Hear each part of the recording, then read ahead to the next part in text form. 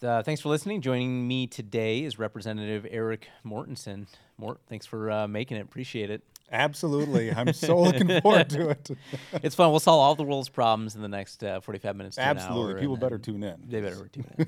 So I appreciate you taking the time to be on. I know you're busy. It's a little bit better now that you've gotten past the primaries. Yep.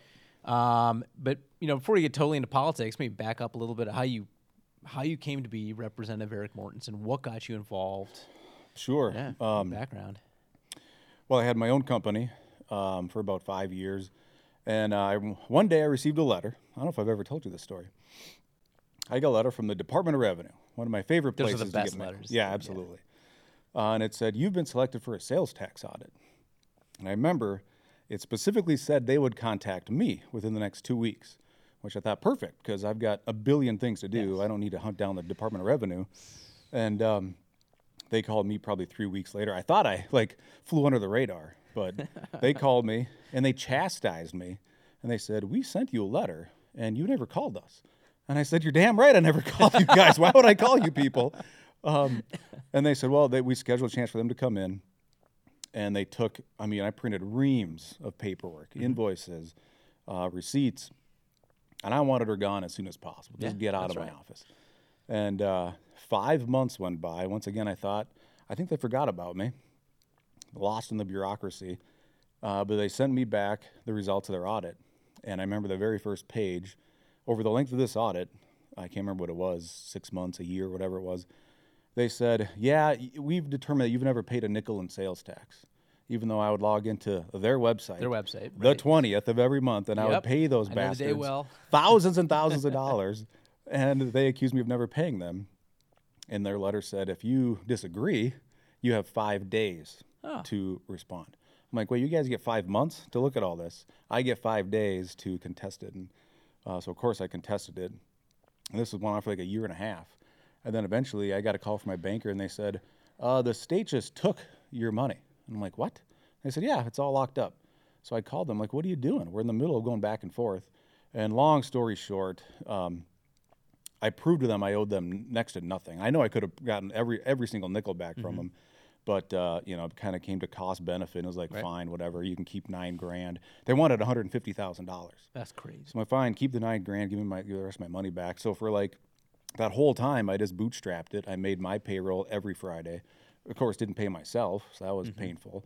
And I started looking at the voting records of state legislators because I had been interested in maybe running for office. So I'm like, well, is anybody actually fighting this bureaucracy? And I looked at my state rep's record, and it was horrible, like most of the Republicans in the Capitol. Bob Lunan was his name at the time. And I said, to hell with it, I'm going to run for office because this guy's a rhino. And so I challenged him in 2018, although he was an incumbent Republican. The party endorsed me on the first ballot, like 70-30. And then, of course, he didn't like that, so we went to a primary and beat him by 16 points. This is 2018, lost to the Democrat that year in Trump's midterm, and then ran again in 2020, and now here I am. And won. Well, I think what most people, don't realize before we move off Mindor or the IRS is that, for many people, that's their interface with the government, particularly if you're a business owner. Yep. And putting 87,000 more agents in the Doubling the IRS, size, not dedicated to actually getting your questions answered quicker, right? Because that's a huge problem with the IRS now. Yeah. They've had to keep rolling over all these things where they're like, yeah, we haven't had a chance to file it, look at it, fix anything. My parents did tax and accounting for their whole career, so they just banged heads with the IRS. Yeah. Never lost, always won, but they had clients that were, able to pay for someone to fight back. Yep. The people who get the most railroaded by the government are going to be the people who are like, I don't, like you said, the risk benefit. Like, you didn't owe them any money, but you look at it and you're like, I could do this, I could bang it out, but it's going to be brutal for me. And if you're, a small business owner, most small business owners, very modest, like you said, pay yourself last, make payroll, barely making it, holding on. And you're just like, it's going to cost me so much money to get a lawyer to take this to tax court. And most of the time you prevail. 90% of the time, if you go to tax court, the taxpayer prevails. Yeah. Because they're wrong. You did the right thing in the beginning, and they're just trying to bully you. They're like organized crime. It truly is. It's like the mob. I mean, It's I like the remember mob. I called them pissed as hell because they said, well, look, give us your payables for this week and release that. We'll release that. I'm like, well, that's very kind of you, but you realize I have payables every week, right? Right. And they did not care after the first week. So I called this woman, And they said, well, when the auditor manufactured the debt, and I said, let me stop you right there. That is exactly what happened. They manufactured this debt. I owe you nothing. Yeah. Yeah, well, wait till it's all, it's central banking digital currencies, right? Oh, then everything you would lock be way everything better. up, right? That's what they're so fearful of actual Bitcoin, was to be like, no. You give me a court order, and then you get the money, but you don't get to just take it out of my account. Yeah, it's insane. I can't believe settlement. Yeah. the power that they have. It's so disgusting. I think that again, it's like one of these nonpartisan issues that your average person gets abused by the government whenever they interact with them, whether it's trying to pay a parking ticket on fine, or you're getting some fine from your city that doesn't make any sense, or Mindor IRS. And so you got pissed off with that. You did something constructive with it, not whine about it. You're like, look, there's no one handling this kind of stuff. There's no one trying to shrink government, get it out of the way of my business. I'm going to run for office. You ran multiple times, finally got elected in 2020. So what was that like? Well, my theme, what I looked at is nobody is treating the government the way government treats the people. And the government does not treat us kindly, right? They bully us around, because you look at an attorney at $400 or $500 an hour, and it's like, well, I can't afford that. So they take the gamble and just give up. So, yeah, since getting elected almost 2 years ago, that's been my mentality, is treat the state the way the state treats us, which means I haven't made many friends in the Capitol. In fact, I was on one of my first committee meetings on tax committee. We had Commissioner Doty, who I think just resigned, the Department of Revenue Commissioner in Minnesota here. And I asked him, I said, okay, so let's say you, Commissioner Doty, had to cut 20% of your overhead, which a lot of small businesses across the state had to do during the lockdowns. They had to slash overhead. Yep. So, Commissioner, if you had to cut overhead, say 20%, where would you start? And he said, I don't understand the question. I said, of course you don't. You're in government. A cut is a reduction in overhead or a reduction in spending. And he said, I'm not following you here. And I said, well, if you were like a business that was shut down by the governor, they had to cut expenses. Right. And so where would you start? And he just wouldn't answer the question. And the funny thing is, I had a meeting with him set up for the next day, I think. And as soon as that tax committee meeting was over, you might imagine what happened. He canceled the meeting. He decided, I don't really want to meet with Representative Mortensen. So I thought that's a good example of treating them the way that they treat us. Right. So you would think that, maybe you wouldn't think, but GOP wants smaller government. They want to fight for the man. They want small business owners, big business, whatever. I mean, that's how we're caricatured by the left. As conservatives, is we're all there for business. We're all there for shrinking government. So where was the Minnesota GOP in trying to shrink this? Where was the GOP saying, hey, every time we get a chance, we're going to try to cut government? Where have they ever been on this? And this is really why I continue to run, because I don't have political aspirations, despite what people might say. But I'm so sick and tired of these Republicans that campaign on that message. Right. Like every single Republican in the state right now is campaigning on reducing the size and scope of government, but they've never done it. Right. And that is just appalling to me.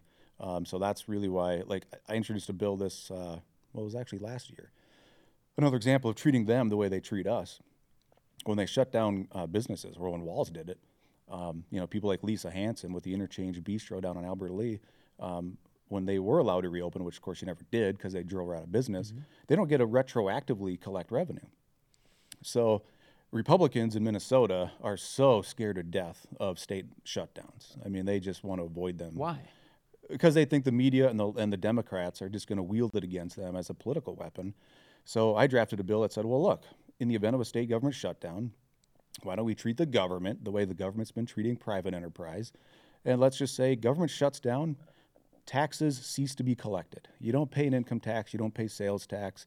You don't pay a liquor tax, a tobacco tax, a gas tax. So suddenly everybody's paycheck would go up because you're not paying income tax. Yeah. And the cost of everything would go down. And again, that's what government did to private businesses. Right. Why not say your tax collection ceases to exist during a shutdown? And then I think what happens then is the general public realizes, wait a minute, the government shutdown isn't so bad. No, it's not so bad. Absolutely. When the federal government shuts down, the people are most upset because they just can't use a toilet at a national park. Exactly. And you're like, we'll just leave some chemicals out. We'll clean it. We'll keep just using it, and we'll kind of make it work. I think that's what they're most afraid of is life goes on. And you realize those things, birth record, death records, driver's licenses, marriage certificates, they're very few that the government needs to do. Yeah. And there's all this other stuff that they're doing. Yeah, I think a good long government shutdown would make people realize, wait a minute, my life continues to go on. This isn't necessarily the end of the world. And especially if their paychecks go up and their taxes go down. Apolitical people that go to Holiday to get a pack of Marlboros or whatever. Yeah. And I don't know, what are they, $8 now? Oh yeah, well, I mean, it should cost $2.50. I just came back from Tennessee for a trip to Tennessee. I was like, tobacco's so cheap down here. Exactly. So you go to Holiday and you ask for your week's pack of Marlboros, and the cashier says you got your $10 bill in your hand, and the cashier's like, it's $2.50. They'd be like, whoa, what happened? It was $8 last week. Yeah. And they'd say, well, I don't have to collect any liquor tax or any tobacco tax. And the regressive tobacco tax. Yeah, and suddenly they would say, well, holy cow, like, I think I'm going to start voting Republican, Oh, I think that, so you got in, you saw all these problems, you saw the Minnesota GOP not doing these things that it kind of stood for, and you took a hard line and said, no, I'm going to do what's right. This is kind of like the famous Ron Paul approach is like, Ron Paul passed exactly 0 bills, but he voted exactly how he wanted to vote on every single bill. Why is it so hard to have people involved in politics on either side of the aisle that do that? Even if you philosophically believe something different than me, why is it so hard to vote your conscience all the time? Well, so here's what I've observed. And for the record, I have passed some bills, just so you know, regardless of what went ahead of Ron Paul. So what I've seen in St. Paul is people get elected, and instantly, like this is what happened to me. You get in office, and everybody's calling you. You've got mayors, city council members, maybe the governor, especially if they're in your party, are banging on your door, and everybody is just glad-handing you. So good to have you here. Oh, we're so happy you're here. Even though Republicans spent tens of thousands of dollars against me, even they came up to me on my first day when I thought it's time to throw down, and they're just kissing your butt. Lobbyists, I mean, it's just amazing. And you get this, I see them getting this sense of importance and this feeling that they are somehow, they've achieved something. And I think it's dangerous. People who haven't really achieved much in their life, when they get in office, suddenly they feel like they have achieved something, and they don't want to lose that feeling. And they will give up their principles. They'll do whatever, they'll say whatever they have to do just to retain and hold on to that feeling of being important. And so they abandon their principles. And then party leadership, they know this is the reality too, and they use it against them, and they also kiss their butt. And of course, party leadership, they're in it for their own self-interest. Sure. The get in front of the news cameras, do speeches, feel important, and then what they tell them is, look, if you like this, you want to be here and you want to be effective, just follow our leadership. And then people they're gone just like that. They cave in on their principles in exchange for this sense of importance. And I think that is largely what's wrong in the Capitol. I don't frankly care if you're Republican, Democrat. Right. Like they don't want to leave that Capitol building when you're walking around these marble buildings, and it's just the opulence of it all. It becomes addicting, is what I've seen. So, how many total legislatures are there between the House and the Senate, roughly? 134, okay. 201. Okay. So of those 201 people, how many people would you put in the bucket of still principled, want to do the right thing, willing to go against their party when it doesn't make sense, have some set of principles that they're willing to always stand for? So I like to put legislators in 3 buckets. You've got like the bottom of the barrel, sold out. All they care about is their own political ambitions, appeasing leadership, because if you make leadership happy, well, they won't primary you. They won't kick you off your committee, which they won't kick you out of caucus. That's what they did to me. They kicked me out of caucus because I was being too transparent. What does that mean to be kicked out of caucus? So a caucus is like a group of legislators that meet and decide how are we going to act legislatively, how are we going to vote. GOP caucus. And so in the House, there's the House Republican caucus. Okay. There's the Democrat caucus. And then there was the new House Republican caucus, which is sort of defunct now as they've moved on to the Senate or just not seeking re-election. So the new House Republican caucus kicked me out back in May of 2021 after repeatedly coming to me and saying, look, you can't go after any Republican other than Kurt Dowd. They said, you can go after Kurt Dowd all you want, because they just hated Kurt Dowd.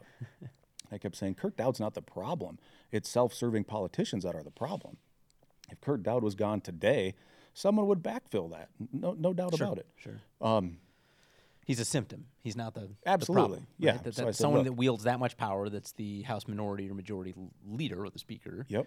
It's a tremendous amount of power. So Absolutely. you want to hold that position. Yes. So whatever it's going to take to hold that position. So when I would go, on live on my page or just send an email and say, look, Republicans are stabbing you in the back. They blocked a vote on the Never Again bill. Mm-hmm.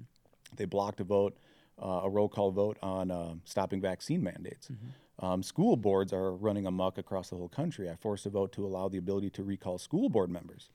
And it wasn't the Democrats that blocked that roll call vote, it was Republicans. So when What's I would... a roll call vote?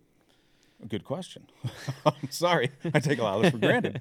So in the House, in order to get a roll call vote, you need 15 people just to raise their hand and say... Either party, just 15 bodies Yep. in that room. It could be Republican, Democrat, 15 people just to say, yeah, I agree, we should have a roll call vote, meaning we should be on the record. Okay. So they would actually have to push a button, and it would light up on the board to see how everybody voted on that particular bill or amendment.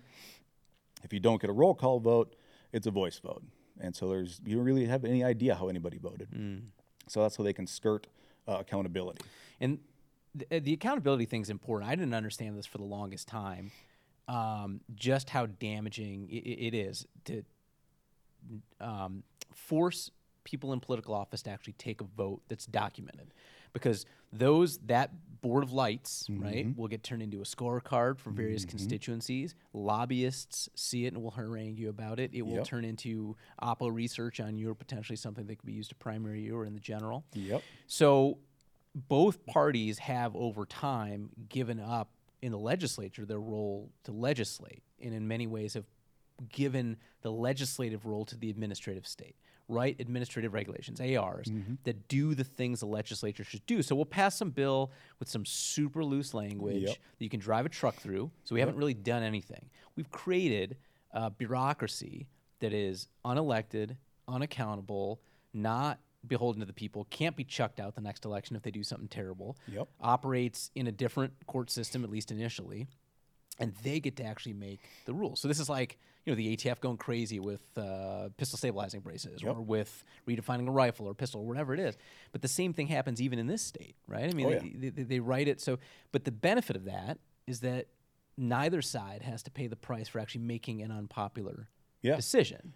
And things like getting away from a roll call vote feed that monster of the legislature actually ceding its power to unelected bureaucrats so that they can stay in their positions. Yeah, I mean, I'm meeting with a bunch of candidates right now over these last several weeks since the primary, and just making sure these new people that are dipping their toes in the water, they have a good idea what they're getting into, because what happens is if they win this general election, it's like starting a new job. You start a new job, you're like, okay, I know where I work now, I know my title, what the heck do I do, and how do I do it?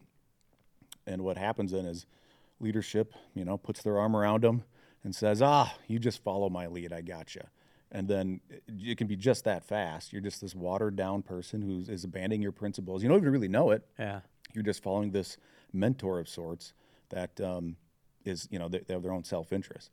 So what I've been telling people, and I think people need to know, is there's really only sort of two power structures that exist in politics. I would say, I don't care what state. If you're in Sacramento, St. Paul, Tallahassee, you have the politicians, right? You have the people in government and the political class, the lobbyists, people who benefit from government growing. And then you have the people in that state or in the country. And that's it. So as a legislator, there's really only two paths you can take, and that is continuing to fight for the people and empowering people by showing them and being very transparent with what's going on and who's stabbing them in the back, which is why they hate me at the Capitol, because I've been too transparent, apparently, in some politicians' minds. But by empowering people, they have the information to hold those legislators accountable, because they want the people to be in the dark. They want people to be ignorant, because then they can't hold them accountable. And then you have, of course, the other power structure is you go down this path as a legislator to really protect politicians. That's like the only other path. And that is a very real way of describing what they would say is, well, you got to be friends. You got to have relationships. And it's like, oh my gosh, if your focus is being friends with politicians, you will sell out like that, and you will not vote well because what'll happen is, let's say someone's forcing a vote on the Never Again bill. And like leadership has said to Kurt Dowd, I'll just name him, Kurt Dowd has told his caucus, you do not give hands for a roll call vote to Representative Mortensen because they have personal issues, the fact that I'm exposing them, and they put that way above the principle. So what'll happen is if someone joins Kurt Dowd's caucus and I force a vote on, say, the Never Again bill, they can either give the hands, which I guarantee their constituents would want them to do, but if they do give hands for my roll call vote, Kurt Dowd will crack the whip in one of many ways. Could be pulling funding out of the district, primarying them, kicking them off committee, kicking them out of caucus. But of course, if they don't give hands for a roll call vote, what I've been doing is I just have my staff up in the gallery taking video of it. So we can take that video, show it to the people, and show them, look, you're being stabbed in the back by your legislators. So I'm not sure anything's changed in politics since humans decided to try to create government systems, right? In antiquity or whatever, the most far-flung village that's had no contact with people. So this isn't invented. It's just one of these things that's existed. It's power and wanting to control that power, wanting to control the people who have the levers of power. Do you think I understood very little of this even 4 or 5 years ago, 6 years ago. Yeah. Do you think something has changed in the last few years where more people are interested in trying to understand either how it is that we've gotten here and how to fix it, or just waking up from the sleep that they were in about how all this functioned? I think so, and I certainly hope so. But if I back out and go, all right, well, if we go last half decade or so, I think one of the best things Donald Trump did is he exposed the media for being in the tank with, I'd hate to just say the Democrat Party, but just say leftists, liberals in general, and how they go hand in hand with one another. Mm-hmm. He really exposed them, and I think that's woken up a lot of people. And I think people see maybe even apolitical people in the past, when they're going through inflation now, they're paying $4 a gallon for gas. I think they're forced to wake up and say, what in the hell is going on around here, and how do we fix it? So, just going to like the state fair. I worked at a booth on Saturday, and you go down to Governor Walz's booth, and nobody's there. Like, literally nobody is at the booth. Right. And I saw a video Freedom Club just did where they showed one of Governor Walz's volunteers, or I'm assuming he's probably paying these people. I don't know why anybody would volunteer at his booth. And they're like out in the street, like begging people, take a button or take something, and they're just being completely ignored. So I hope there's been an awakening over the last several years, and November will tell us, I hope. Well, there's a lot of problems with the election things, but what's amazing to me about Walz is, and yet it's still within the margin of error against Jensen, right? Like that's what's so. It almost seems like everyone's a low information voter. Yeah. And it's like, look, all the information you need to make an educated decision about this is in front of you. How much your milk and meat and gas cost? What is your Excel bill done? That's crazy. And it's because of this bizarre idea that X percentage or Y percentage usually comes from renewables. No, look, if renewables can compete on a marketplace and have a lower cost per megawatt hour, great, go for it. But if they can't, they need a subsidy from the government in order to survive, or you're going to hamstring Excel and say you have to have XYZ percentage legislatively, even though that's 2 or 3 times more expensive than nuclear or coal. It's crazy. So I think people have to understand if they're not happy, if they're looking at how bad their life has become, particularly in the failed Biden-Walz policies, economic policies, they have to ask. How much is this really worth? What is it? What am I virtue signaling by saying my dad was. I have a Democrat family. My dad was Republican. My grandpa. First of all, it's not your grandfather's Democrat party, right? They weren't. It wasn't Drag Queen Story Hour in 1965. Exactly. And there's lots of people saying that exact same thing. Yeah. I ran into people at the state fair. They're like, well, my parents were Democrats, but the party has completely changed in the last 30, 40 years. JFK would be a hardcore right winger. Yeah. Which is insane to me. I think more appropriately he'd probably belong to the liberty wing of the GOP, right? An equality of opportunity guy who wanted peace. It's bizarre. And some of these people look at the word Republican, and it's this negative connotation. So if I listen to a lot of Joe Rogan, a lot of podcast stuff, and he's like, it's synonymous with bad. And you're like, where did we fail in the PR marketing things that has become so easily caricatured as automatically bad. When you talk about, like, well, who really is fighting for the little man, the common man, the small business owner? Who's really fighting to have economic opportunity available to all Americans? It's not the party of the elitists, which is what the Democrats have become. Yep. We're the party of blue-collar people, small business owners, mid-sized business owners, successful people, immigrants. But there's still this bizarre stigma. Yeah, well, it's true. And I don't frankly know what the fix is, but I think, if you break down the two parties, of course, you've got Democrats are kind of more subscribing to groupthink. So I think they tend to succeed better on a messaging level because they say, this is our messaging, and all of them comply because they subscribe to this groupthink. And if we're just kind of doing this little analysis, I think in the Republicans, we're a little more, individualists. And we go, well, yeah, maybe the state party wants me to talk about this and that, but I think I'm going to go in this other direction. So I think we, if we're not beating that same war drum, that probably hamstrings us. But, I'm a big individualist. Like, yes. I totally believe in fighting for minorities. And to me, the smallest minority is the individual. It doesn't get any smaller than that.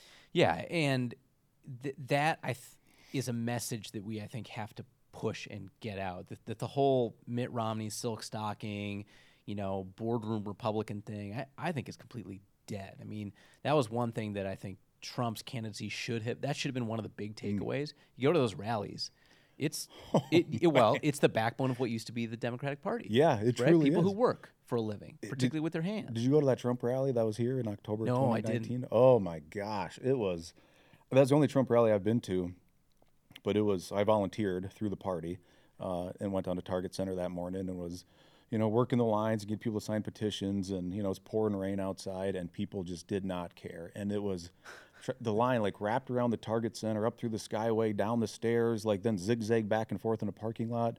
It was absolutely insane. And I took videos once this thing started. I got down on the floor. I was like 15 feet away from Donald Trump, and literally every seat in Target Center was occupied. And it's just people waving American flags, patriotic songs. It was one of the most amazing experiences. Yeah. And I remember, I probably should name who, but a relative of mine that may or may not have given birth to me, I said, you should go to a Trump rally, because she was not a Trump fan. Sure. And she said, oh my gosh, I can't imagine. That'd be such a scary place. I'm like, no, it is like inspiring. Yeah. And so the real danger is when you step foot outside a Target Center and you had, Black Lives Matter and the anarchists out there like sucker punching people and lighting cars on fire. Yeah. That's where the real danger existed. Yeah, I think there's probably few places you'd feel as loved if you were a Black American wearing a MAGA hat than inside that Trump rally. Yeah. But yeah, as soon as you got out, who knows? Yep. It's downtown Minneapolis. So you've served now 2 years. Unfortunately, you have to run every 2 years. Yep. And so you just survived. You ran against Lunan again, who you defeated the the trilogy with Bob is complete. Do you think he'll get the message finally? I think every year he's going to get the message, but for some reason he can repeatedly handle being rejected by Shakopee Republicans and come back again. But of course, what he has going for him is he's got the swamp behind him. The House Republican Caucus backs him. The Jobs Coalition, which is ran by Kurt Dowd and Ann New Brindley, like they told me this in a caucus meeting that I attended of theirs. They said, oh yeah, this is something we did. They talk about how the Jobs Coalition does independent expenditures for the HRCC, like they're literally admitting this. So yeah, they always throw their support behind Bob because Bob is It's just not you. It doesn't sound like they love Bob or well, someone they can control. They want loyalty, right? They want someone who's going to kiss the ring and do as they're told. And that's certainly not what I've been doing down there. And they like to preach unity all the time unity, but then they don't like to practice it. And I'm all for unity, but I think the question has to become, what are we unifying around? Right. If it's just the status quo, not interested. Yeah, if we're going to unify around limited government and chopping it every chance we get. Absolutely. Hey, I love all it. for that. Yeah. But, the voting records show it that I'm one of very few legislators down there that actually is on that mission. I guess I never answered your question. Out of 201 principled people, I've got a good voting record. Lucero votes well. Now he's moving to the Senate. Drazkowski voted well. Munson voted well. And I guess I was talking about, I got these like basement dwellers, these three categories. And that's like the floor level is like the sellouts, the people like a Josh Heinzman. He just does whatever leadership tells him to do. Total bootlicker. That's the bulk of them. And then you kind of get to this second tier, and that's the people that at least vote well, at least honor their constitutional oath. And then I would put a third tier out there because to me this becomes a new standard, and that's forcing votes that leadership has not approved of, forcing votes on the floor and getting roll call votes on it while you're at it, or at least asking for the roll call vote and creating that awkwardness. Because like someone like Draz, to kind of show the contrast between these different levels, I like Draz as an individual. He votes well, but what I noticed him doing is he would, file an amendment to a bill. It might be a great amendment, like an election integrity amendment. And he would speak to it passionately, eloquently for 10, 20 minutes. And then at the end of it, his speech, he would say, and with that, Madam Speaker, I withdraw my amendment. And he wouldn't demand a roll call vote. And it's become obvious to me why he wouldn't do it. He was scared to death of being humiliated, of not getting those 15 hands, because it can be embarrassing. But even if you don't get it, you'd still die. It's the right hill to die on. Exactly. Right? I didn't get the vote. Like, I'm not the jerk. You guys are the jerks. Right? And there's powerful information in not getting those. Because a roll call vote doesn't mean you like it. It just means I want to go on the record for or against it. Yes, absolutely. And there's that roll call vote, and the denial of the roll call vote is empowering information for the people so they can see who's actually cares about this issue and is willing to just raise their hand and support the roll call versus who is putting personalities and politics first because they just don't like the person who forced the vote. So do you think if there were 20 people, there were some Democrats, some Republicans who were like, look, we need to force votes on everything. Do you think it would go back to like it was in the 70s where the legislature would pass like 1,000 bills instead of a giant omnibus bill and you'd actually up and down vote on things? Yeah, I mean, I think you need to expand it beyond just forcing roll calls. I think if we had 20 people who refuse to vote for multi-subject bills, and there's rarely going to be a majority that exceeds like that 20-person threshold, but I don't even think it has to be 20 because, I think it's going to, Republicans in the House will have a slim majority, and I think it would be best to have a slim majority, quite honestly. So if it's, say, a 68 to 66 majority for Republicans, 2 or 3 of us that have promised to never support multi-subject bills since they're unconstitutional, they don't have the votes to pass them. So suddenly we can terminate that, that practice. If people hold fast. Yeah. So like Draz told me one day at the Capitol, he's like, look, Mort, we're never going to get 68 Republicans like you down here. I'm like, we don't need 68 people like me. We need like 2 or 3, enough to cover that gap in the majority to say, no, we don't have to do this anymore. You mentioned you've been talking to some candidates. Do you think we found some of those folks? Yeah, I do actually. I know we found one. I maybe have a second. So I think we'll have 3 to 5 people like that. Wow.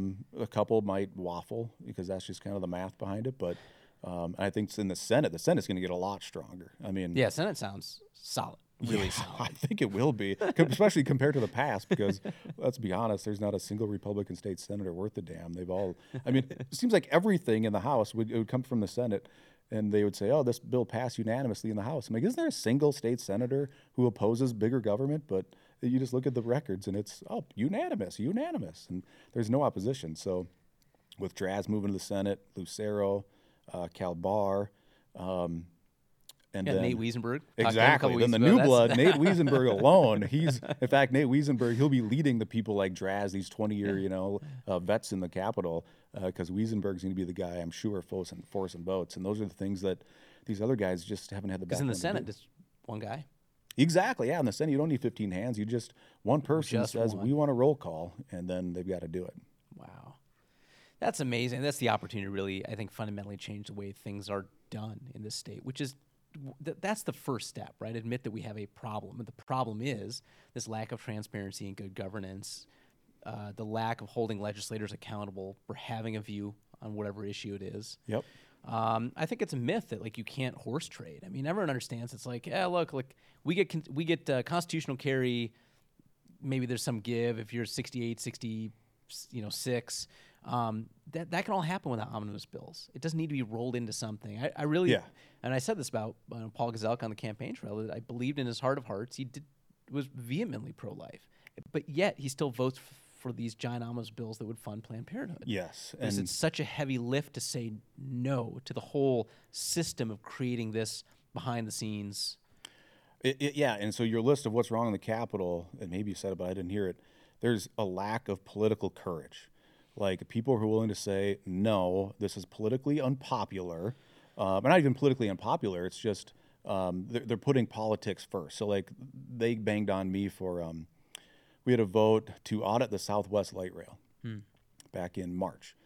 And they wanted to spend $200,000 of the surplus money to do it. And I said, well, I'm not voting to spend any of this money. This isn't our money to spend. We just passed a budget. Find somewhere else to take it out of. Yeah, take it out somewhere else if you want to do this light rail. And I sat there. I remember looking at the bill beforehand and going, okay, well, as a contractor and in my old company, I've looked at state bids before and participated in them. And I'm reading the bill and going, this has no teeth. Like, this isn't going to change how we procure, projects going forward. So I got the impression this is just a political thing, especially that the chief author was a Democrat, because which Democrats really care about wasting money? It doesn't happen. So this is just an opportunity for them to say, see, we're fiscal conservatives. So I'm like, I'm not going to vote for this thing because then it's spending surplus money. So to me, this was a no-brainer. I figured all the Republicans would vote no. So we come to the House floor, and for like 2.5 hours, Republicans were railing against this bill. So I'm like, okay, yeah, I'm with you, but like, why are we spending all this time on this? And I've come to learn now they're just kind of creating political cover for themselves, and so they can just point out and say, look, I was against this bill. I spoke against it. And then Kurt Doubt probably spent 45 minutes, the minority leader, railing against the bill, saying it's a waste of money. We don't need this audit. And at one point saying, are we even get the results of this audit anytime soon? And so we asked Rep. Hornstein, and Hornstein's response was, the good news is the audit's already begun. So I'm in the back of the room going, what the hell are we doing here? This audit's already started. We're just going to pay $200,000 to more bureaucrats to do this? And I'm thinking, okay, we're all obviously no's on this except for the Democrats. And the last 3 seconds of Dowd's speech, he said, but I encourage my members to vote for the audit. And I was like, what in the hell is going on around here? So they just lacked the backbone to say, no, we're no votes. It's a waste of money. We're spending surplus money. But they knew politically it would look bad if they voted no. So I've come to, when I vote no on a lot of these things, I just push my red button and we'll go to my phone or something. I don't want to look at the board because there's legitimate pressure when you see these boards light up and everybody's green except me. I'm the one red light on the board. And I'm like, oh, man, it'd be so much easier just to push the green button and say fine. Right. But I said I wouldn't vote to spend surplus money. And I knew at that moment they were going to attack me about this because I voted against an audit of a Southwest Light Rail. You love Southwest Light Rail. I would love fraud, to shut right? down that whole Southwest Light Rail and the North Star Light Rail. But the hit pieces write themselves, right? Yeah. Loves pork so much he voted to can an audit. So they said the whole primary, the literature pieces, said that I was a reckless spending liberal. I'm like, I voted against every nickel in government growth, but they're not tied to the truth at all. Well, yeah, but and for the voting electorate, you have to understand this bumper sticker mentality of dig deeper, right? Yes. If you should understand that, look, the mainstream media is completely corrupt, but also what you're being fed is disinformation, politically motivated to make you act a certain way. So ask, cui bono? If I believe this, who benefits? Yes. If I believe Erik Mortensen, who I thought was a really conservative guy and didn't like government spending, really is this, who benefits? Because you have to ask yourself. And I think a lot of people are, again, it seems getting more attuned. I really hope they are. Me too. I mean, during our debate with Bob Lunan and I, he threw a real doozy out there. And he said, well, in the last 2 years since Mortensen got in office, government has grown at higher levels than when Bob was in office for 4 years. And I just started laughing and said, Bob, do you think people are that stupid? Like, I literally voted against every nickel in government growth, my one budget season and during the surplus season. For the 4 years Bob was in office, he voted for every single increase. I mean, he voted for every omnibus bill. So I'm like, Bob, come on. Like, people aren't that dumb. I mean, he seems to think they are, but that was shocking to try to pin that on me, any government growth. So you talk about the pain that Kurt Doubt can bring. I mean, I talked to Mark Bashofsky about this, right? I mean, 82% first round, gets the endorsement, great guy. He's going to be very principled. And then Doubt tries to primary him, right? Yep. And So that's the pain. Yep. But at the same time, it's almost the easiest thing. If you just don't care about being in office, what you care about is, I want to die with a clean conscience. I want to always do what's right for to the best of my ability for my constituency, what I told them to do. Yep. Even if that means that I'm a one-term whatever. Yep. It's the easiest thing to do. None of these guys have a physical gun to your head. None of these guys are gonna, steal all your money and do all this terrible stuff to you. It's the easy thing. You're like, no, I'm gonna vote. I'm gonna vote this way. And you can yell at me. You can drag me through the papers with our 5-minute news cycle, and everyone will forget it the next day. But it's amazing how that pressure really wears on people. Yeah, it totally can. To behave, but all they have to do is just not care. But the other thing that I discovered, running for office is that this whole process is so painful, right? I mean, you've had, now 3 primary battles and multiple. It doesn't select for the people that should be doing the job. On either side of the aisle. It selects for the people who want to be part of the cool kids club, who want to do as they're told, who want to move up to the next higher office, the next position, stay in power, be addressed as representative or senator so-and-so. And that incentive structure creates behavior that negatively impacts every Minnesota individual and business. Yeah, one of the first pieces of advice I'd give anybody, because in 2021, I bet I met with 30, maybe 40 people who reached out to me and said they want to run for office and take the same principled path that I've been taking. Now, of course, not everybody ended up running, but the first piece of advice I'd tell all of them is, if you care what politicians think of you, please don't run, because you'll be doing nobody any favors. So I totally agree. You have to have this I don't care mentality, at least what politicians think of you. Mm-hmm. Right. And again, that's how they defined being a friend. So I don't know if you saw this, maybe you did, but the day before the primary, I come home from work, and as I'm driving down my road, I see this white car parked in front of my house. And I noticed that they were pretty far back, like they're blocking part of my driveway. And that pisses me off. Why is somebody blocking my driveway? And as I get closer, I see the bumper sticker on the back says, Josh Heinzman for House. And I was like, no frickin' way. So my eyes dart right to my front door, and there's Josh Heinzman, State Rep Josh Heinzman, outside talking to my wife. And so I fly up, and he sees me, and he just tucks his tail and gets back to his car and spins out. And so I asked my wife, what the heck was that about? And she said, he was trying to convince me to vote for Bob Luna instead of you. So you didn't look at the name on your walk sheet? Apparently he didn't even have one, because we have a 16-minute video now, because we have cameras everywhere. After I got elected, I got these death threats, and we're like, throw up cameras. So I've got 16 minutes of Heinzman trying to talk to my wife and convince her that I'm some bad guy.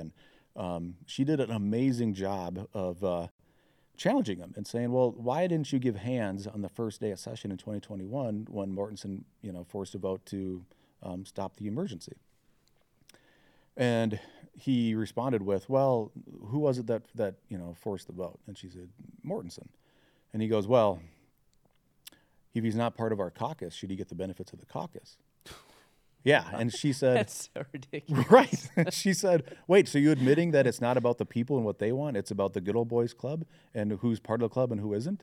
And he essentially admitted, yeah, like if you're not in the club, you don't get the benefits of the club. And that to me is so disgusting, but he's admitting, and he even said afterwards, you asked me a question, then I told you I'd tell you the truth, and I told you the truth.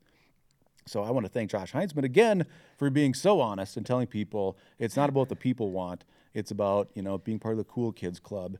And in order to do it, to be liked by politicians and be friends with them, you have to protect them and be part of the club, which means there's no accountability in that club then, because nobody holds each other accountable and becomes a race to the bottom. Right. And that's what we've seen in the Republican Senate. So people are listening to this, they're inspired. It's kind of too late to run for office, although maybe there's some local things they could get into. How do they help going forward? Because to go against, if you want to support a principal legislator, how can you help if you're an individual citizen? Sounds like you need help. Yeah, I mean, I would love some help. Everyone. You especially. Yeah, right? And people, if you want to help me out, you go to mortforhouse.com. You can click on the volunteer. You could donate there if you wanted. That's sort of the one place they could go. I'm happy to help. I love doing this. If people want to get my opinion on a certain candidate, I'll be very honest. And I'm shooting people straight on. If I don't know the person, I'll frequently tell them I don't really know the person, so I can't tell you one way or another. But definitely check out voting records if you're unsure. Is someone principled or not? Action for Liberty has a great scorecard if people aren't sure. Because, of course, when you meet these legislators, they don't say, I vote terribly. They all claim to be some champion for liberty. LEA has a great scorecard. So people can reach out to me. Mark Bishofsky is going to be an amazing state representative. He's got a tough road. He needs some help. He does. I mean, you have a tough road too. So I mean, it's yours and Mark's district, I think, are going to be very, very expensive battles, and probably targeted by the Dems to do. And so, how do we get you guys across the finish line? Get you both into the House and. Yeah, well, I mean, donating to the campaigns, door knocking with us. People want to come out and hit some doors. If you're not into door knocking, because it's not for everybody, phone calling can be a little easier path. So reaching out to the campaigns and seeing what sort of help we need, that would be huge. Yep. Awesome. Well, I'm be respectful for your time. I know you got to go. I really appreciate you taking the time. I've been dying to do this for so long. And I'm excited to sit down again. Once you're reelected and once you get into session, because I think a lot of the mechanics of this are interesting. Like, how does a session work? How do these bills get introduced? How do they move through committee? When do people put the squeeze on? When does the pressure come? How do the lobbyists play into it? Party leadership? How do we end up at the end of the session with this stuff in the omnibus bill, but not this stuff? And I would love to sit down and kind of go through that. I'd love to do that, and to end on kind of an uplifting note, because I think it's easy to get in the doldrums and be like, oh man, the state's lost, our country's lost. I'm super optimistic about the future of Minnesota, because if we take the House back, and especially we have that slim majority, that would be a very powerful place for freedom-loving Republicans to actually benefit from. I think we probably keep the Senate. I think it's 50-50 and getting rid of Walz and getting Jensen in there. So if that ends up happening, you get Jensen in the governor's mansion, and Bishofsky and I are in the House, and you get someone like Wiesenberg, who will be a senator. Yep, you will. We will force the votes in the House, and it's going to be very, very challenging for Republicans to be in the majority in the House, to not give hands on the votes that they know their constituents want. So we'll force the votes in the House. The people like Wiesenberg will force them in the Senate. And when Jensen's at state convention saying, we're going to abolish the income tax, well, I made a note of that. He's getting banged. He's still with it. Yeah, well, I was happy that that bug got in his ear on the campaign trail. Because it's a great concept. We can totally do it. Yeah. $15 billion. There's so much pork in that budget that we can cut it and still maintain those basic services that we think the government should be doing. And that would catapult the state above any of the states around us. Yeah, we were able to phase it out over a decade. We force those votes in the bodies, and we slap the bills on Jensen's desk, and then everybody in the state, all eyes are on him, and then he has to sign it. So I'm very encouraged about the future. It's super exciting. So thank you again for everything you do. Thank you for actually serving, and not trying to just better a personal individual career. Thank you again for coming on. I look forward to speaking to you again in the future. And it's Mort for House. MortForHouse.com. Number or FOR? FOR, yep. Perfect. And we'll put the link in the show notes. And thank you. Cool. Yeah, appreciate thanks. it.